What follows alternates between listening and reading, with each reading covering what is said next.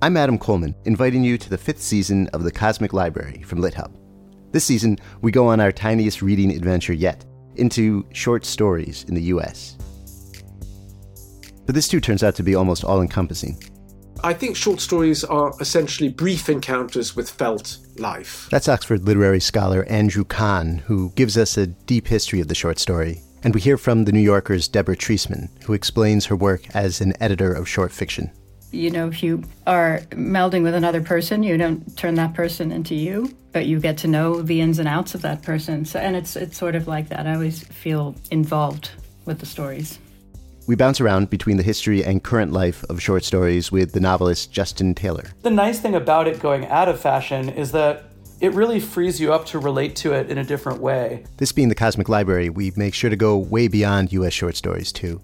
Here's the Washington Post critic, Becca Rothfeld. A lot of Kafka short stories, I think, gesture at or describe sort of nightmarish geographies or architectures. And the actor Max Gordon Moore reminds us just how wild short stories can be, with a reading in its entirety of Wakefield, the intensely strange, classic Nathaniel Hawthorne story. He had contrived, or rather he had happened to dissever himself from the world, to vanish.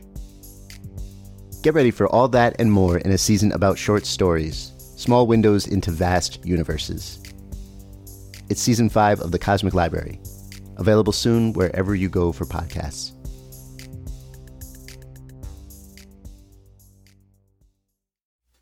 Welcome to the Maris Review. I am so delighted to be joined today by Naima, who is the author of What's Mine and Yours and Halsey Street, which was a finalist for the 2018 Kirkus Prize for Fiction.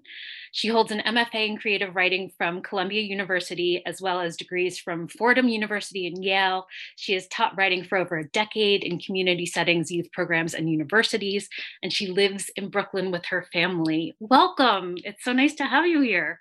It's so nice to be here, to be with you. So thank you for having me, Maris. What's Mine and Yours is so epic in scope, your new novel. I was hoping we could start with just a little scene that struck me about halfway through the book.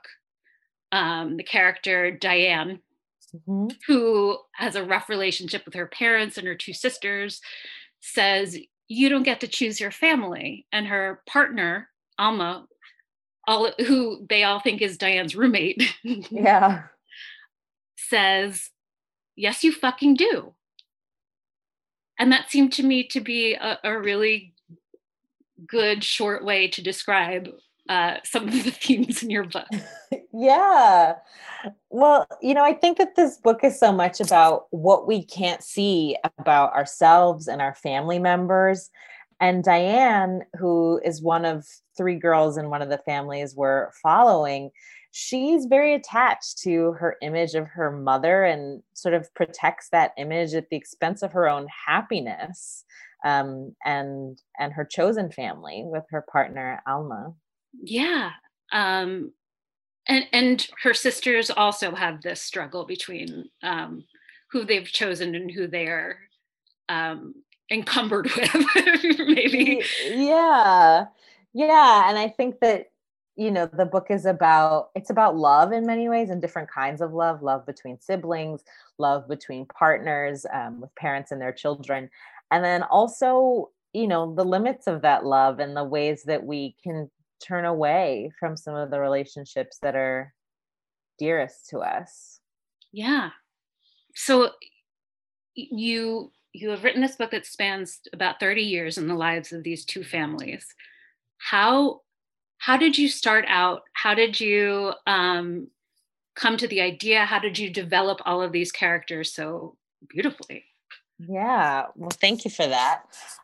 What's Mine and Yours started with a short story about a woman named Lacey May who was struggling financially and trying to keep the heat on for her girls while her husband was away struggling with addiction. And that story gave me the seed for this novel. So the book focuses on Lacey May and her 3 daughters and the lengths that Lacey May will go to protect their futures. But it also focuses on another mother named Jade, who suffers a terrible loss and has to figure out how to move on and how to protect the future of her son, G.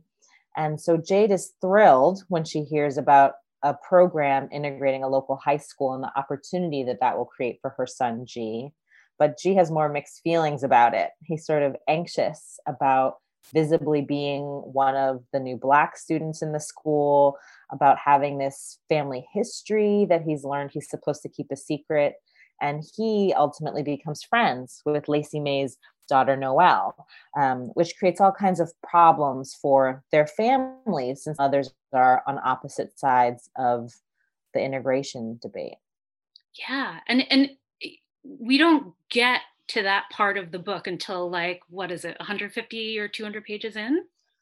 Something like that. Maybe let's see. I think it's around 100 pages. Okay. 100 pages and we get there. Yeah. 100 pages. So you do a lot of these families circling around each other and waiting. We wait for them to interact and for the sparks to fly.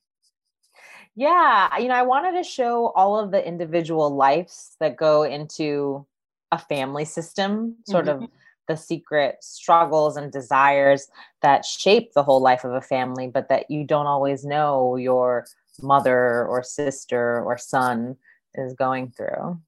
And of course, if you follow two families for 30 years, I'm wondering about what you choose to include, and if there are scenes that you discarded. It's almost like, it's the art of world building, basically. You create these huge overarching stories for these families, and then you pick and choose what parts of it to reveal. Yeah, there's the past sort of storyline in this book, and then there's a more present time storyline. So the past one goes from the 90s into the early 2000s, and then the present time one from 2018 to 2020. So I try to think about which moments in the past and which in the present would speak to each other powerfully, whether that's charting out the tensions between Lacey May's daughters, the Ventura girls, or tracing what happens to G and Noelle when they're adolescents versus when they're adults. So that helped me figure out what moments to drop in on, because there were so many to choose from. And of course, they're temporally out of order too. So there's that added challenge of kind of remembering what goes where and being able to tell me, like, do you have like note cards all over your desk, or like what? How did you do this? Well, I think of myself as following like threads. And I follow the thread rather than following chronology. So, for example, with someone like Noelle, Lacey May's eldest daughter, she's a white presenting Latina who identifies as a person of color, but isn't always seen that way. And that's really important to her story. It shapes how she relates to G in the high school, how she relates to her sisters who look different than she does and all identify differently, shapes her relationship to her mom, who has these racist ideas. And so, that provides some focus for what I look in on when she's an adolescent, and then also how she's navigating that identity as a person of color who isn't always seen as a person of color when she's an adult living in the suburbs outside of Atlanta. So I think about what's important to the characters as a sort of organizing principle. But yes, I also have lots and lots of notes. Tell me a little bit about the Piedmont, which is where so much of the book takes place in North Carolina, about the unique circumstances there that kind of add to the plot. I lived in Durham, North Carolina for 3 years. I relocated there from New York City, and I was fascinated by the city. It's a growing and changing city. People describe it as part of the New South. There are a lot of New Yorkers who relocate to Durham, and it's also a city with no racial majority, and that describes itself as such. So it's a really diverse place, but a place where there is a lot of inequality and separation, much like New York City, where I live now. And so I was interested in that, in such a diverse place, but the divisions that still exist and the tension over who deserves what resources in the city, and quality public education being one of those resources. So I was interested in the city of Durham, but the history of integration in the city of Durham is different than some other places in North Carolina. I was interested in what I'd learned about integration efforts in Raleigh that were successful for a time and then rolled back.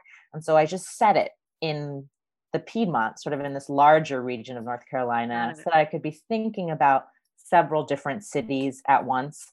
And then also just like the landscape and the land of the Piedmont, which is really beautiful. It's just a beautiful place to be and write about. Yeah. And, they get to go to the beach. It's Yeah. a drive. It's a drive. But it's worth the drive. It's worth the drive. Yeah. And they get to experience so many different microclimates almost. Yeah, North Carolina is amazing. Like there's the mountains and the ocean and then the foothills and so many trees. I think it's one of the states with the highest number of trees per capita. It's also just like a lush and lovely place. And I wanted to write about it. And Naima, I have to admit that I Googled the Piedmont just to get a sense of what we were talking about. And a thing that struck me was that tobacco is still a major crop there. Yeah. One of the things that is so interesting about Durham and a few other cities in that region is that there are all these old tobacco factories that have been remade into loft apartments and boutiques, and are now part of what makes the city sort of attractive to newcomers. But, some of the divisions from that time, when the factories were operational and thriving, are still persistent in terms of where people live. Sure. You zoom in really in the beginning of the novel, and you focus on two men who enjoy and respect each other in this kind of small, intimate way. Tell me about that, and then tell me about zooming out. Yeah. Well, the book starts with these two men and their dreams, sort of their dreams for their lives. One man, Robbie, is dreaming about having a house for his wife, Lacey May, and that kind of inheritance for them, that stability, making sure they're in a good zip code and can get a good education. And then the other man, Ray, who it's a big day for him at a bakery that's new in the downtown, and he's hoping to make some money for his partner Jade and their son G, but also he's dreaming of a new way of relating and having a kind of love that's more harmonious and steady in his family than he had as a child. And so these men share about their dreams before they both fall on serious misfortune, and for Ray, tragedy. And then I think the book that unfolds is about how these two families and the women who are left behind, Jade and Lacey May, have to put together new dreams for themselves and for their children. And I think the grief that stays with both families over the years, although they don't really talk about it in those terms. Mm-hmm. Yeah, it's you definitely have to read between the lines, but there's definitely a thread of generational trauma and how that's passed down. And I had forgotten how it's so important to Robbie and then to Lacey May to have a plot of land to leave their, to literally leave their children. Tell me about that the grief transferring from generation to generation. Well, I think that this book is in part about feelings that demand to be felt and find a way of being felt despite the best efforts of the characters. Yeah. So, in Lacey May's family, Lacey May remains very devoted to her troubled husband in some ways, And that really interferes with her ability to show up for her girls in the ways that they need. And so all of her daughters have these frustrations and rage that they end up taking out on one another. And that affects them when they're girls, and then also when they're adults who come back home and have to figure out what's really left of their relationship as siblings. And then for Jade and G, Jade is concerned that the losses that she and G have suffered are so immense that G might never recover and might not have a good life if they feel the immensity of what they've lost. And so she really encourages him to keep a lid on the grief and put on a good face and focus on achieving. And that ends up making him very isolated and unsure of how to connect emotionally. Yeah. And he doesn't remember the big tragedy in his life. And yet, I guess it's that familiar, like his body sure does. Yeah. It's locked in there.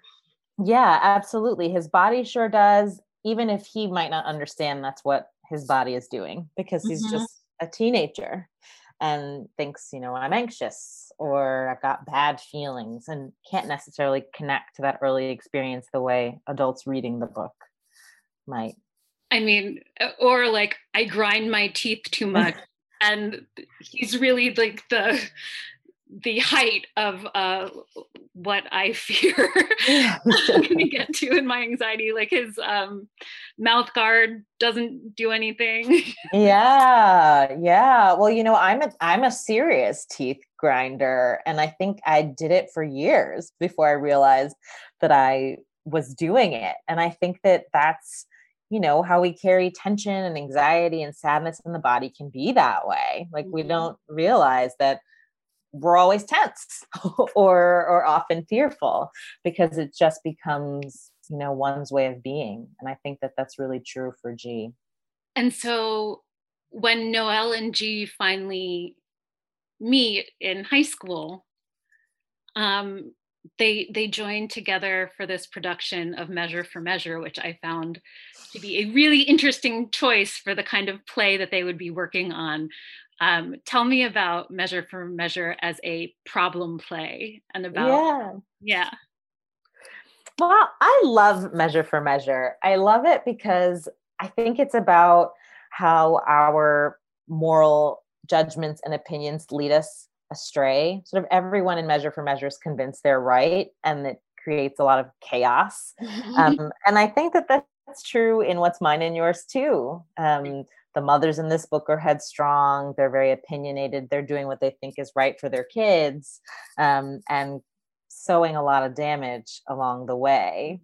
I also love that Measure for Measure ends in the promise of marriages.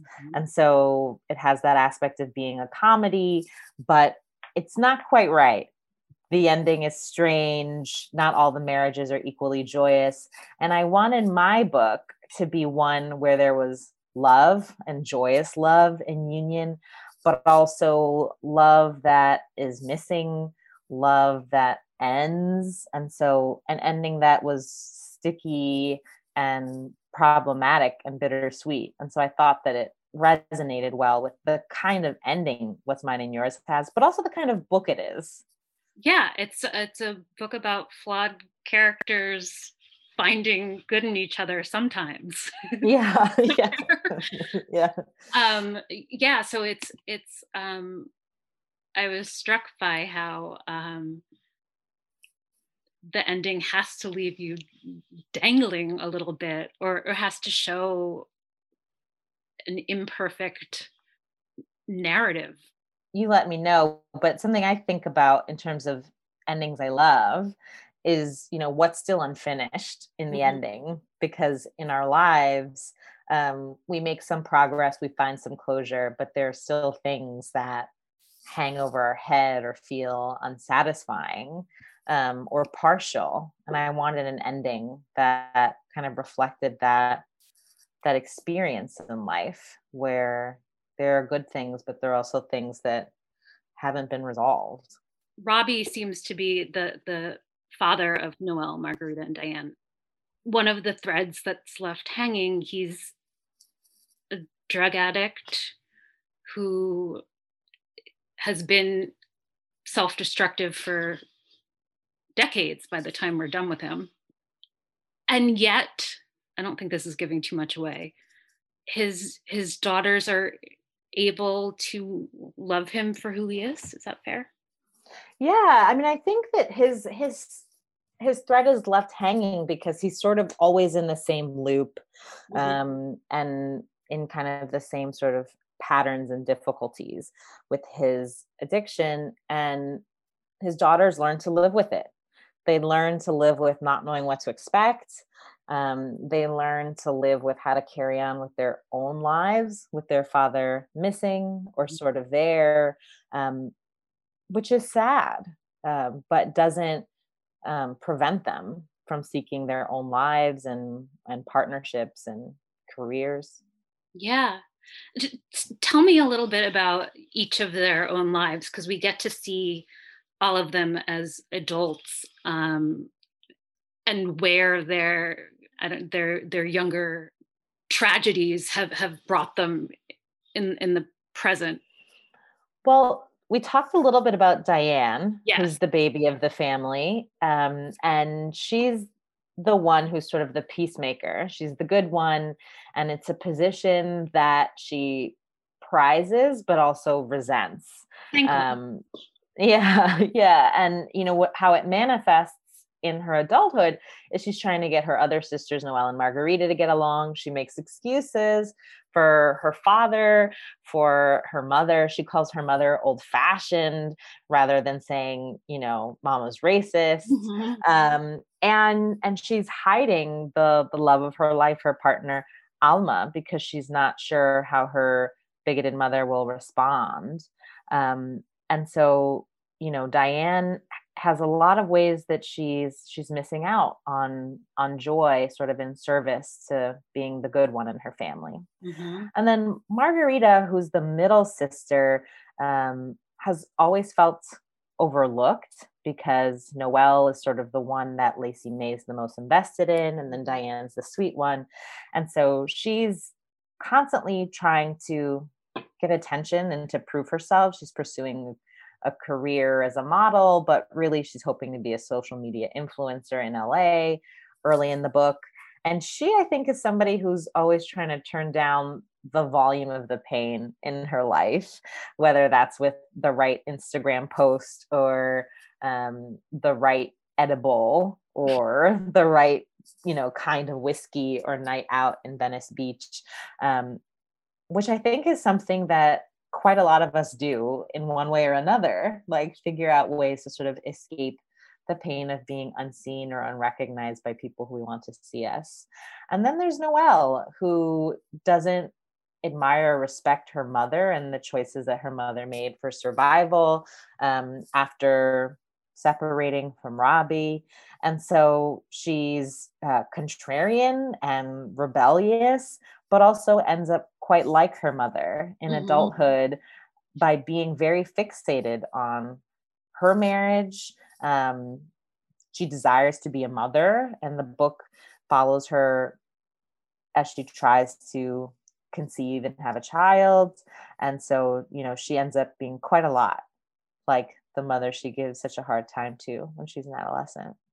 And there's something, I think, in maybe just reading about what the book is, that Noelle and G, I expect them to be heroic in many ways.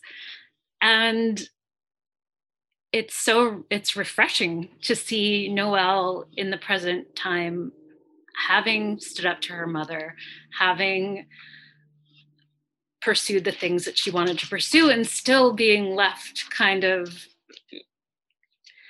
like a character getting married at the end of Measure for Measure.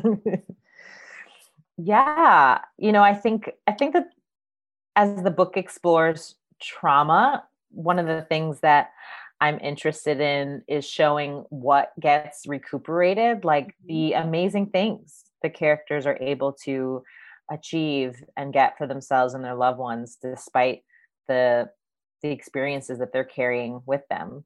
but they're still carrying those experiences. So they still have like hangups and ways of thinking and problems that they don't fully get out from under.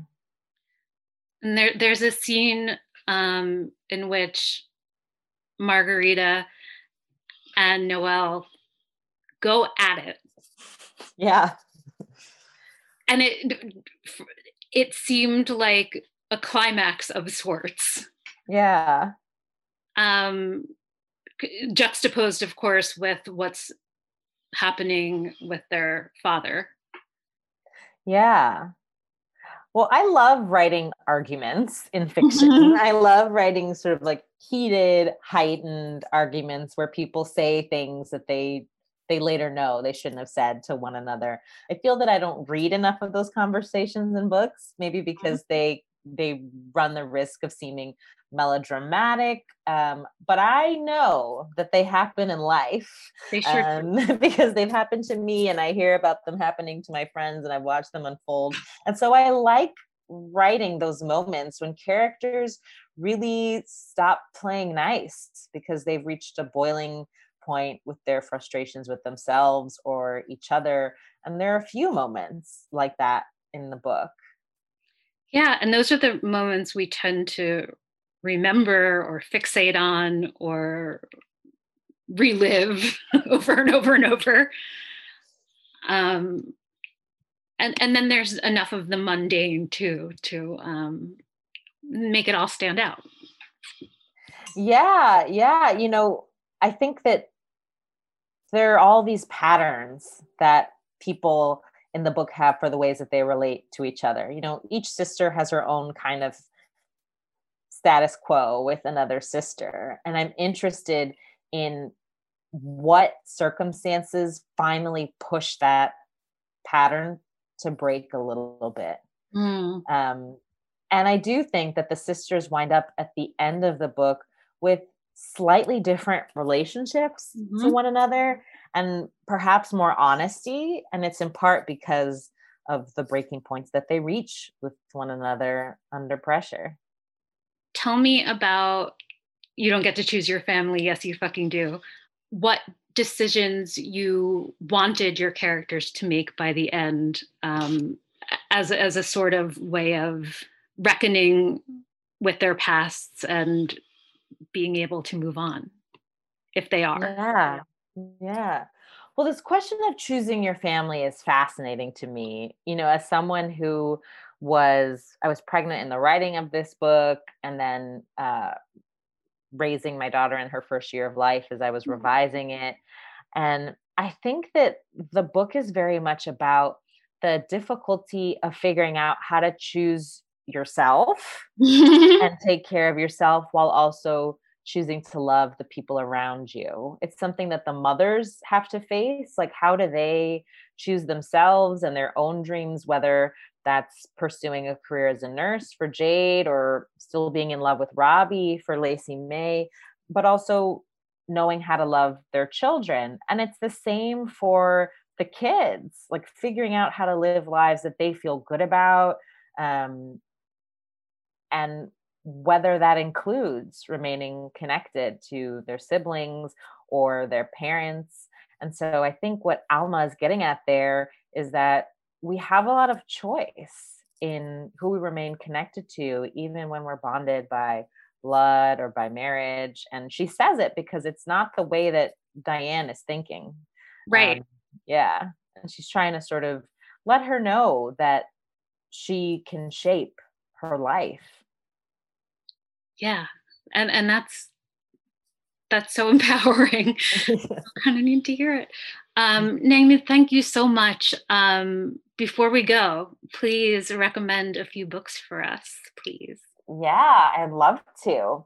A book I read and loved recently was Infinite Country by Patricia Engel, which came out on March 2nd, the same day as my book. It's wonderful, about the struggles of a Colombian American family that's divided by deportation and their effort to find their way back to one another. I loved the short story collection Milk, Blood, Heat by Dantiel Moniz. Just wonderful stories of girlhood and womanhood and rage and desire. They're just wonderful. Yeah. My favorite book that I read last year was probably Cantoras by Carolina de Robertis, about 5 queer women living under the dictatorship in Uruguay and their friendship over many years, and this home that they create for themselves in a beach community. It's expansive and just wonderful and intimate. And I also really love and recommend Want by Lynn Steger Strong, sort of about downward mobility and Brooklyn and motherhood and books and boredom. And I just devoured that. It got me out of my reading rut earlier in the pandemic. That's wonderful. Thank you so much. Thank you so much for having me. Thank you for listening to the Maris Review, and check the show notes for the books we discussed on here today. And please subscribe wherever you get your podcasts.